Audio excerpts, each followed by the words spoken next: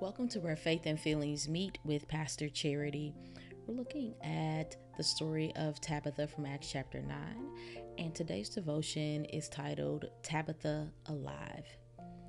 The resurrection of Tabitha restored hope in a broken community. The widows reclaimed a sense of security and love. Restoration for me wasn't going back to who I had been, rather, it was life anew. I had a new mindset, skill set, and heart set. I had changed. This transformation was life-giving to me and many. I believe I began to offer some of my most authentic and courageous ministry during this time.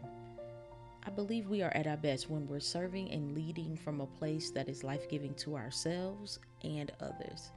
Watch out, world, when that happens. And so the question for today is, who could be impacted by your restored life? Hear the story of Tabitha. Now in Joppa there was a disciple whose name was Tabitha, which in Greek is Dorcas. She was devoted to good works and acts of charity. At that time she became ill and died. When they had washed her, they laid her in a room upstairs. Since Lydda was near Joppa, the disciples who heard that Peter was there sent 2 men to him with the request, "Please come to us without delay." So Peter got up and went with them, and when he arrived, they took him to the room upstairs. All the widows stood beside him, weeping and showing tunics and other clothing that Dorcas had made while she was with them. Peter put all of them outside, and then he knelt down and prayed. He turned to the body and said, "Tabitha, get up." Then she opened her eyes, and seeing Peter, she sat up. He gave her his hand and helped her up. Then calling the saints and widows, he showed her to be alive. This became known throughout Joppa, and many believed in the Lord. Meanwhile, he stayed in Joppa for some time with a certain Simon, a tanner. Let's pray.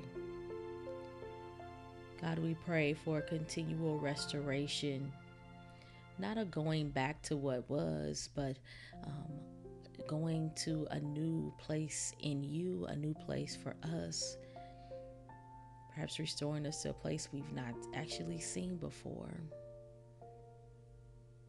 And so we pray that as we live out this day, that we are open to the transformation that you are bringing to us, to the new life you are inviting us to, the place where we can be our most authentic and courageous selves.